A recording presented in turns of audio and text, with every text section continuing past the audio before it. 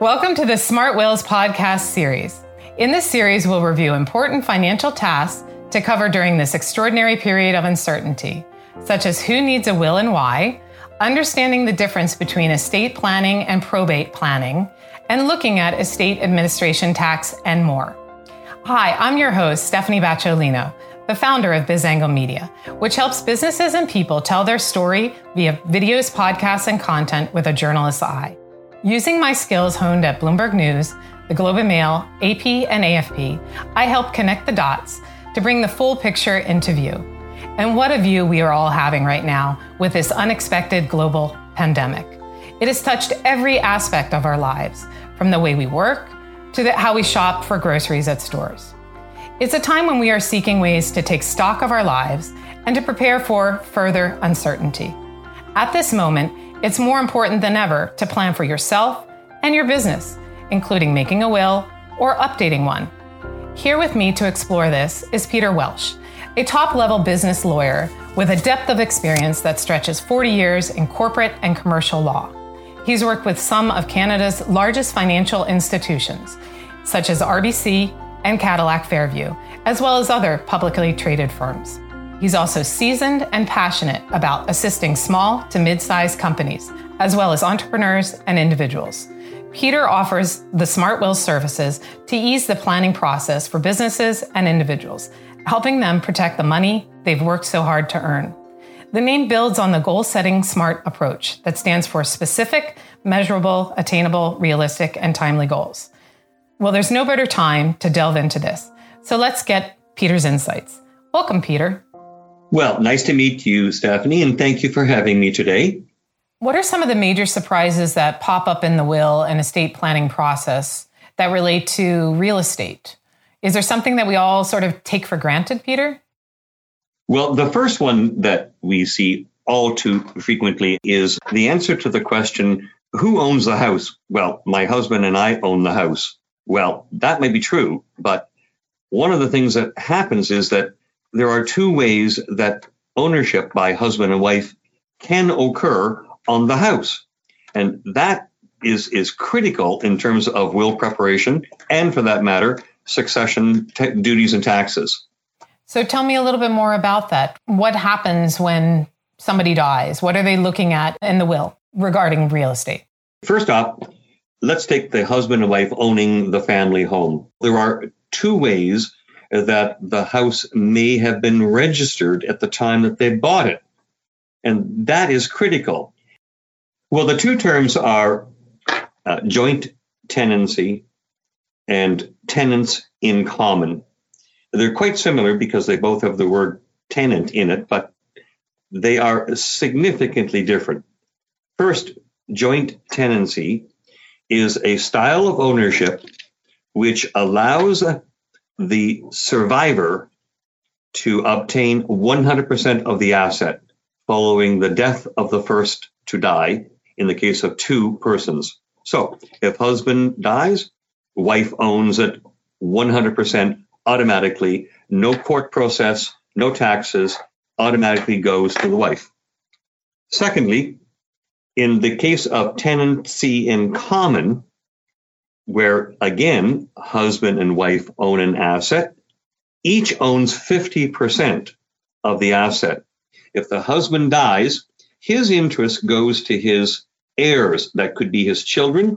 It could go to foreign entities. It could go anywhere else, but not to the wife. And similarly, if the wife dies first, her interest goes to whomever might be one of her beneficiaries. So the first question we ask, how is the title to the house? Joint tenancy or tenancy-in-common? Tenants-in-common is the customary way that people that are not husband and wife buy a piece of property that they jointly own. So is it easy to see if your house or your property is either joint tenancy or tenancy-in-common? It takes all of about 30 minutes by way of a title search. Title search is about $50 or $60, and the answer will be right on the title. And it seems really foolish not to check that. Certainly for the purposes of preparing a will, you have to know whether the house is tenancy in common or joint tenancy.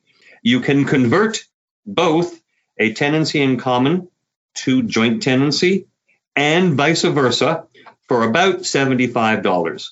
Why not do it? That sounds like a very reasonable thing. Can you take us through the scenario whereby you have a tenancy in common, somebody is unaware of it, and probate fees kick in? How does it play out?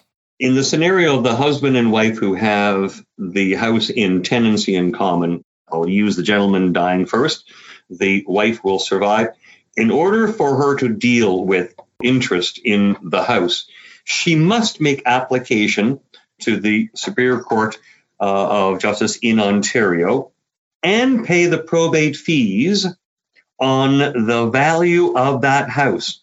Incidentally, it's not just the value of the house upon which you have to pay probate fees, but also the value of all other assets that the man has, even if it's a bank account that did not need to have any probate to transfer.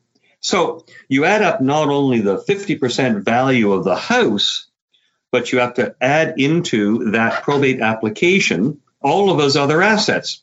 The probate fees in Ontario are approximately $15 for every $1,000 over $50,000.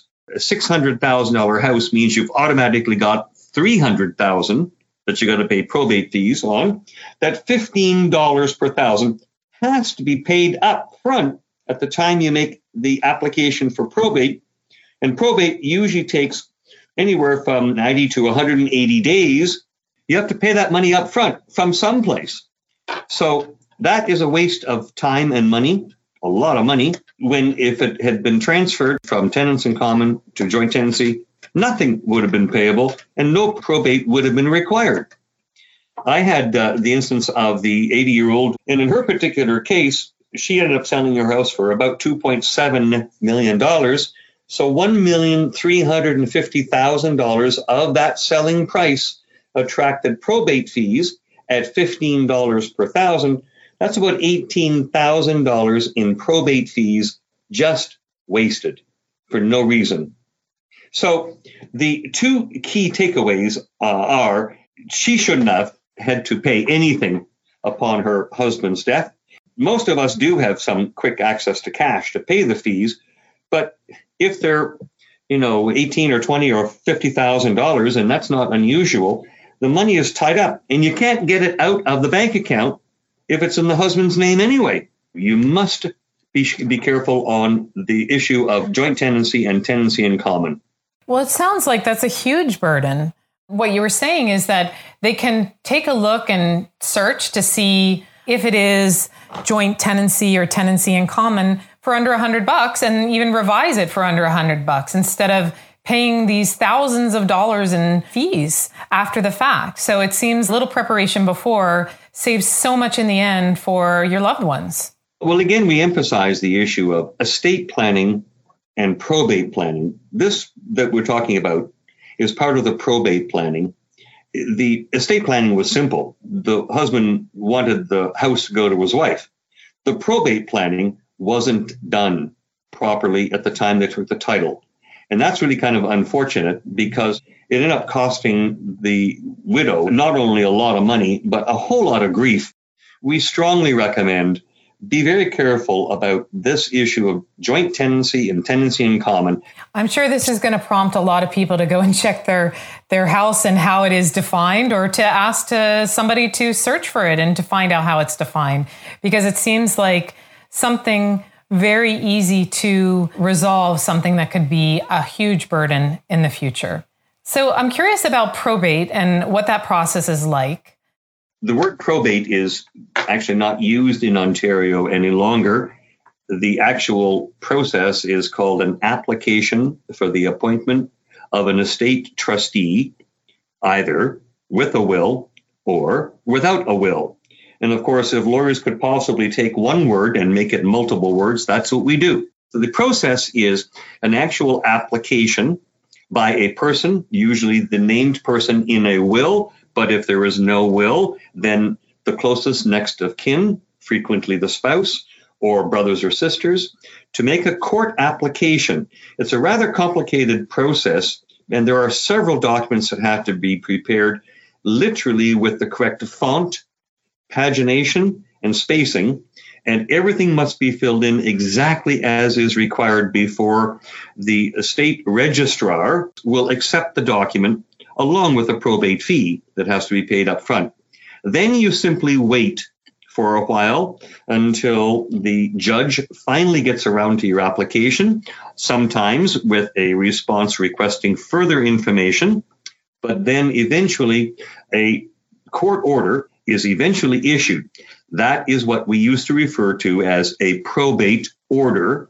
Now it's called the Certificate of Appointment of Estate Trustee. That document authorizes the estate trustee, the executor, as we used to call the person, to handle the affairs of the deceased person. I might offer to you that legally, the appointment of the estate trustee or executor arises from the will. But the reason for probate is that a person can rely upon the court order as a defense to a claim that the person, a bank particularly, has given the assets of the deceased to the wrong person. Upon receipt of the Certificate of Appointment of Estate Trustee, the bank can be assured that the right person is administering the estate. Now, lastly, the timing. In some jurisdictions, and it's dependent upon where you are in Ontario, probate can be obtained in a matter of a week or 10 days or 2 weeks, almost anywhere in the GTA. That can be anywhere from 90 to 120 or 180 days even. So you sit around and you wait for quite a period of time. The question is, what do you do in that time period about things that have to be done? Well, you sometimes have to use to convince some people to either issue the proceeds of the insurance policy, but can convince banks to at least allow access to the bank account of the deceased to cover testamentary expenses, not the probate fees. So that's why you need probate and the process for it. I have somebody help you. It's a very, very complicated, finicky process. And I might tell you that it can be very expensive if it's not done correctly. Thank you, Peter, for this great and instructive advice in these uncertain times. Tell us how people can reach you and how you'd like to help them prepare for the unexpected. Well, thanks for asking. We can be reached at smartwills.ca, and my email address is peter@smartwills.ca. It's Peter Welsh, and I can be reached by phone as well at 905-337-3121. And right now we're offering a free 30-minute session with me, either by telephone or personal attendance, to review your existing wills or discuss any potential wills and powers of attorney that you might wish us to help you with. Thanks again, Peter, and thank you to our listeners. Check out the rest of the SmartWills podcast series available at smartwills.ca.